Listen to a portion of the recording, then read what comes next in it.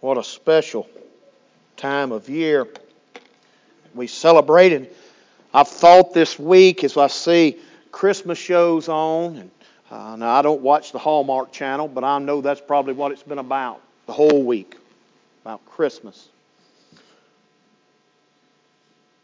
And as the world celebrates Christmas, how could this entire world miss what truly Christmas is about? Without Christ being in Christmas, there's no need of celebration. If it's simply about, and how wonderful it is, if it's just about families gathering up and the exchanging of gifts and lights, I don't see much celebration in it. For us as the redeemed, we are to take Christmas personally. And you and I cannot celebrate Christmas unless we put worship by the moving of the Holy Spirit in our heart. Is only when true celebration comes. It'll come through worshiping hearts. This morning I want Calvary Baptist Church to take personally today the birth of Jesus Christ the Lord. If you would, look with me in Luke chapter 2.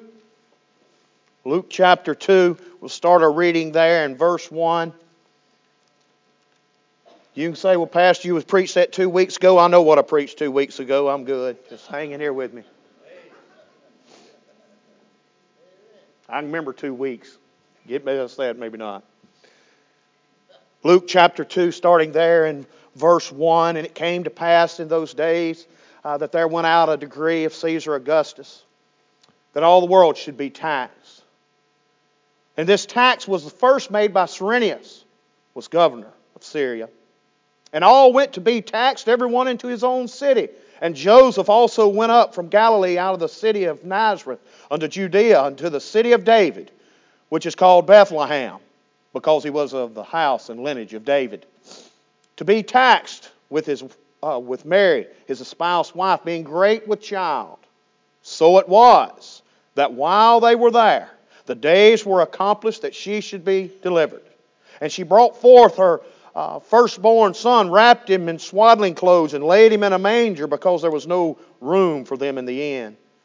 And there were in that same country shepherds abiding abiding in the field, keeping watch over their flocks by night. And lo, the angel of the Lord came upon them, and the glory of the Lord shone around about them, and they were so afraid. And the angel said unto them, Fear not, for behold, I bring you good tidings of great joy, which shall be to all people. For unto you is born this day in the city of David a Savior, which is Christ the Lord. And this shall be a sign unto you. Ye shall find the babe wrapped in swaddling clothes, lying in a manger. And suddenly there was with the angel a multitude of heavenly hosts, praising God and saying, Glory to God in the highest, and on earth peace, goodwill towards men. And it came to pass, as the angels were gone away from them into heaven, the shepherds said one to another, Let us now go even unto Bethlehem, and see this thing which is come to pass, which the Lord hath made known unto us. And they came with haste, and found Mary and Joseph and a babe lying in a manger. And when they had seen it, they made known abroad the saying which was told them concerning this child. And all they that heard it wondered at those things which were told them by the shepherds. But Mary kept all these things and pondered them in her heart. And the shepherds returned, glorifying and praising God for all the things that they had heard and seen, as it was told unto them. Dear Heavenly Father, we come to you today. We thank you for your word. And Lord, I pray a great pouring out of the Holy Spirit upon Calvary Baptist Church. Lord, I pray that we put the thoughts of gifts, we put the thoughts of lights, we put the thoughts of eating and family to the side. And today, through the moving of the Holy Spirit, I pray that you penetrate each and every heart. And today, that you would be worshiped, that Christ would be lifted on high, His name lifted on high, that every heart would celebrate what Christmas truly is. Lord, we thank you for your word. We thank you that the power of it can penetrate the heart. And Lord, if there be one here today that doesn't have that worship of Christmas, I pray that You would put that on them. And Lord, if there be one here that can't get that worship of Christmas because they've never given their heart to Jesus Christ, I pray that that would be the day today. I pray in the name of Jesus Christ, under His authority, that Satan be barred from this place, that You move upon Your people. And it's in Christ's name I ask it. Amen. What a wonderful story. Amen. What a glorious story. What a great time of year that we as God's children have a privilege to be able to celebrate the birth of Jesus Christ our Lord. I believe that God chose in the telling of this, the greatest story the world has ever known, He used little incidents. He used little things and little tasks, little people, little places to give us the story of Jesus Christ coming into the world. But He gave us that for a purpose. And that purpose is for us to learn from it. Everything in the Word of God's to learn from. You cannot read the account in Luke of the birth of Jesus Christ and say there is anything in it that mankind would call big. It's all simple stuff. Simple little things. Even His birth. The humbleness of the birth of Christ. Now I want to get you a picture of what we're going to celebrate this morning. I'm going to show you this picture of worship that should be in our heart. In eternity past, God saw what mankind would do. He knew the disobedience of man. He knew that man would fall away, that man would cause destruction upon himself. But out of the love of God, His grace was poured out, and He chose the best glory had. And He chose Jesus Christ, His only begotten, that would come and be the redemption for mankind, to pay the sin debt for all man. And then He came. With all the reverence that I can put upon this story, I want to use that this morning.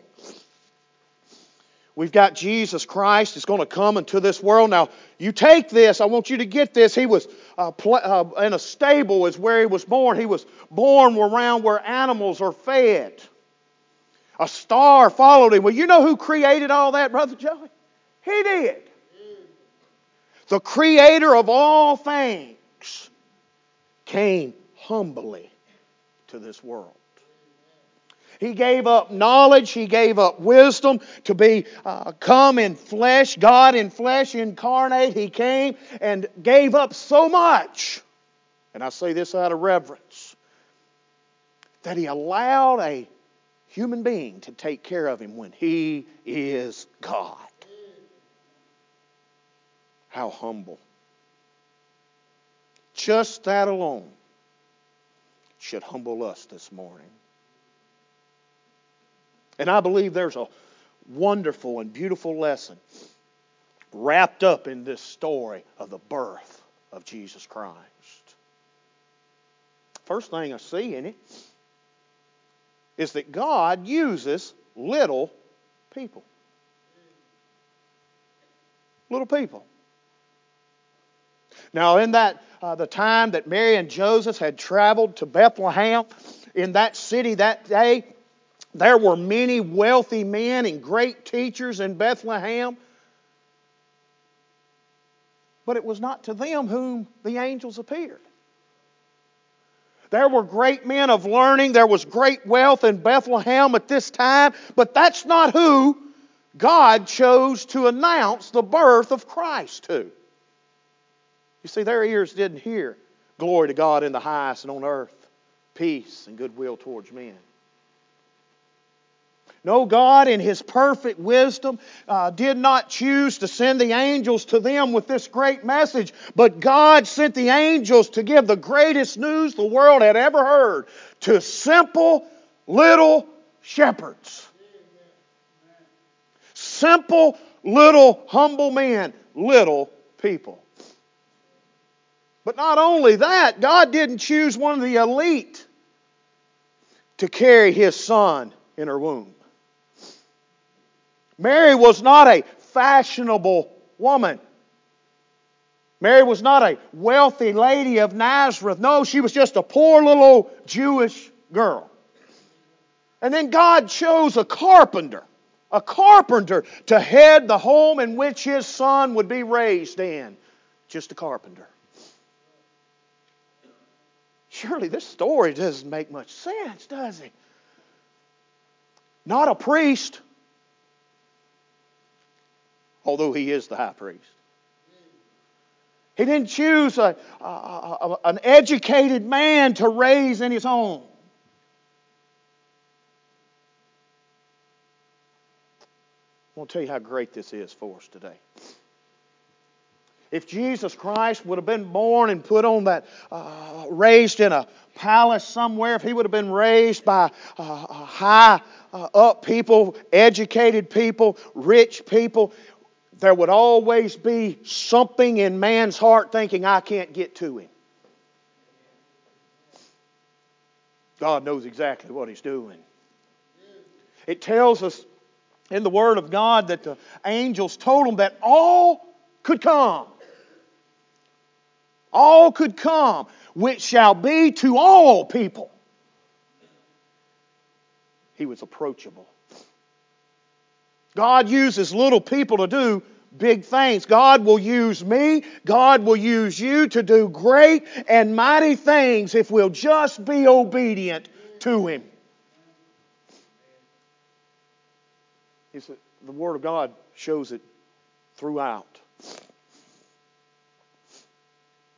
A young man, youth.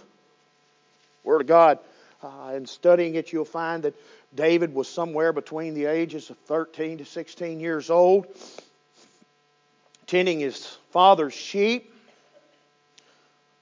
Philistines had came up against God's chosen people. His daddy, unknowingly, Jesse, said, I need you just to carry some food to your brothers and the captains of the army. And yet David got there and defeated the enemy of God's people. Little David. Who did God use to defeat the Midianites using 300 men? Were they from a university? Were men of great military knowledge? No, it was a man named Gideon who was actually hiding behind a wine press thrashing wheat. Gideon was a runt kid of a runt family, of a runt tribe, of a runt nation. And God chose him to lead an army and put to flight the enemy of all God's people. Little man, God used in a great and mighty way.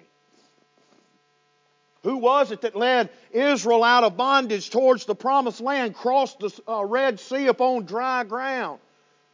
Who was it that received the instructions of God's law? It was a slave boy who was placed in a little boat in the Nile River, and God intervened. Moses was his name.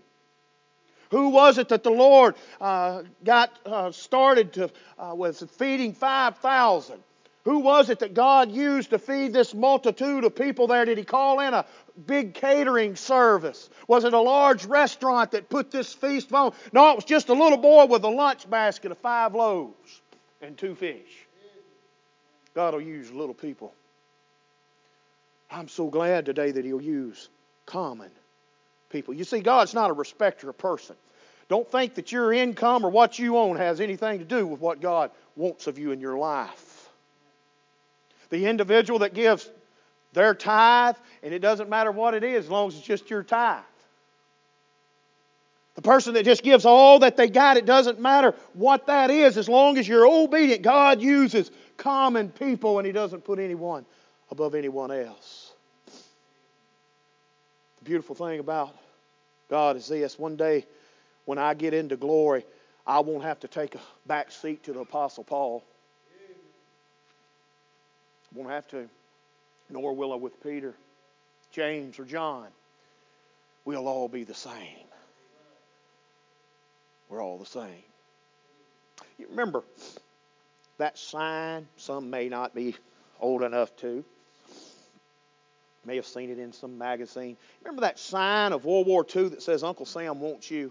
Remember that? He's got that American flag top hat and he's pointing over. Big gray beard. You remember that? Praise the Lord. Here's your chance today. God wants to use you, and God wants to use me. God wants to use us today. So today, here's our chance. Some will say, well, you know, I'm the one in my family that's actually considered the least of them all to succeed. I'm that black sheep of the family. Well, you know, that's what was said about David. King David, where Jesus was born, the lineage of David. Well, you know, I'm not very good at talking in a crowd. I'm not a very good speaker. That's just what Moses said. He said, well, I don't have an education. Well, neither did Peter. When God shook our nation with a preacher, He used a man that people said was crazy named D.L. Moody. And He used this man named Billy Sunday who threw away his baseball glove, put away his spike, stumbled into a mission, a drunk bum, and came out a transformed child of God. And God used him. Here's our chance. So when God prepares to do great and mighty things for this world, He doesn't always use people who are well known, from rich families, or well educated. God wants to use those who love Him. That's the requirement today. Love God. That's your requirement. No matter what society says, what economic group you fall into, I'm going to tell you what's the requirement. Are you available today to be used of God? You start loving God, God will use you right where you're at. Because God uses little people. Second thing that I want us to see is God uses little places. Oh, praise God for this. He uses little places. Now, there were many beautiful places in Palestine during this time. There were great estates. There were nice hotels for the wealthy. There were plush homes and even palaces in Palestine. But when our Lord came to this world, God used a manger inside a stable in Bethlehem, and that's the nice way of saying a trough in a barn. Now I want to tell you the tie between Bethlehem and Jesus. Do you know what the word Bethlehem means? House of bread. Where else would the bread of life come from but from a house of bread? Now think about this for a moment. The Last Supper was held in a borrowed room. 5,000 were fed on a hillside. King David was called from a field watching over his father's sheep. The Son of God was buried in a borrowed tomb. Most of Paul's writing was done in a dungeon, and Moses saw a burning bush in a deserted desert. I believe that it is totally possible today that the next Billy Graham or Lottie Moon has been sitting in the Sunday school of Calvary Baptist Church. Because God uses little places and little people. Don't you ever underestimate the way God will use His church, no matter its size, does not matter. I tell you what matters. It's the heart of God's people at church is what God uses in great and mighty ways.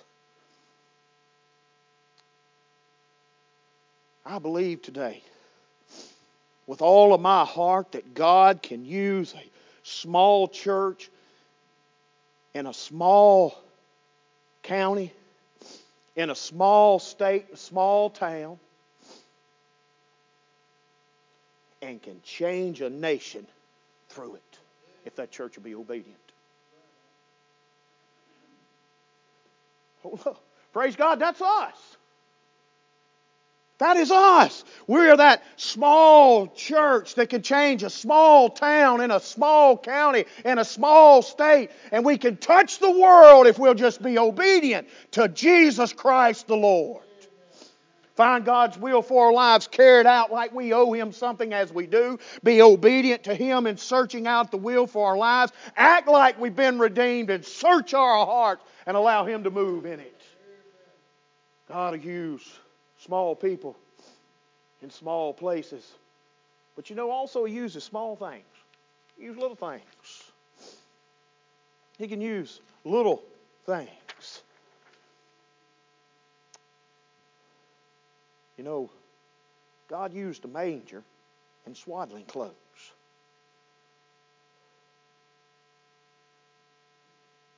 You know, God didn't tell Moses to lift up a goldenrod or magic wand to part the Red Sea and all, just no shepherd's rod. You see, God doesn't need big things to make big things happen. That's where we get all confused about this. We think we have to get to a big spot in our lives before God can use us. No, I'm going to tell you where you really get when God can use you. No matter what you are in life, no matter who you are in life, when you will get little, God will get big. When you start putting yourself back and making yourself small, God will do big things through you. God doesn't need big things of you. He just needs little things of you, and you get obedient to Him, and He'll do big things through you. God just desires us to be in His will, period. Just love Him. God will use little things. Don't you ever underestimate anything you do every day, but we'll put it in this holiday season since that's what we're thinking of. We'll put it during this time that we celebrate and worship the birth of Jesus Christ. Don't you ever underestimate one kind word when that word is from the moving of the Holy Spirit. Don't you ever underestimate one small action that would mean nothing to anyone else once the Holy Spirit has told you to do it.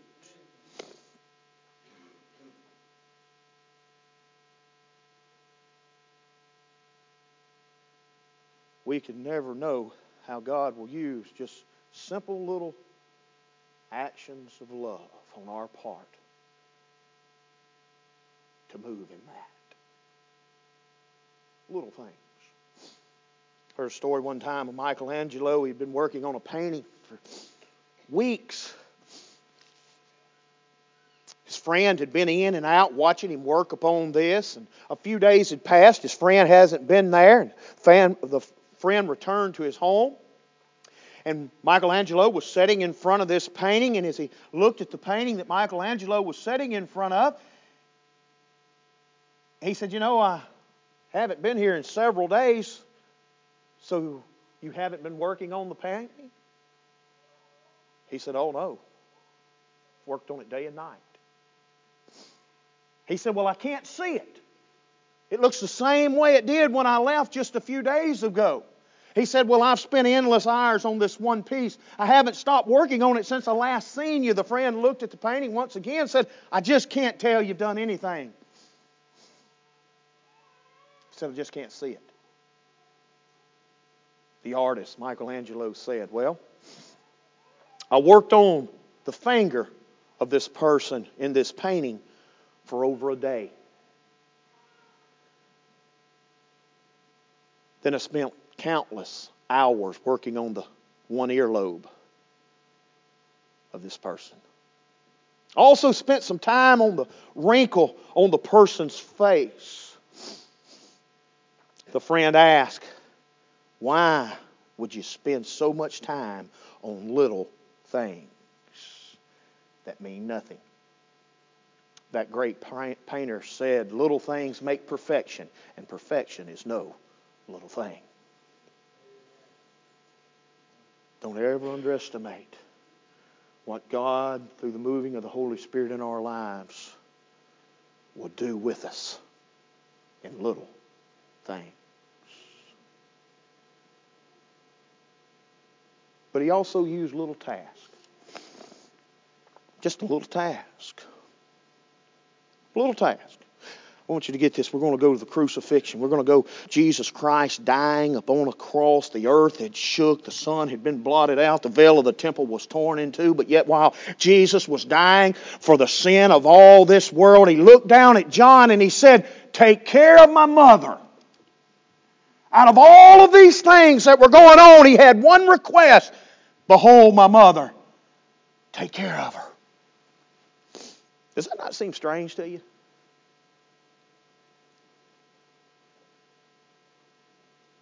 We can't even fathom all that was going on as Jesus hung upon that cross, what he was enduring. But in one task, he stepped away from everything and said, behold, my mother. Take care of her. Little task. Then on even that glorious getting up morning, when Jehovah God, through the authority in which He possesses, our Lord Jesus Christ, came up victorious out of that grave, victorious over Satan, victorious over sin, victorious over death. But then Jesus still took time to fold His garment. Little things, little tasks. But what does that mean for me? What does that mean to us today? What's so wonderful about that? Well, it's this. There is never anything too small for my Lord. It's not always big things that bring honor and glory to the Lord. So often it's just the small things that are so precious in His sight. Just the small things that we would be obedient to do for Him. Just the small thing that no one else will ever know except Him and the person who received it. Small task.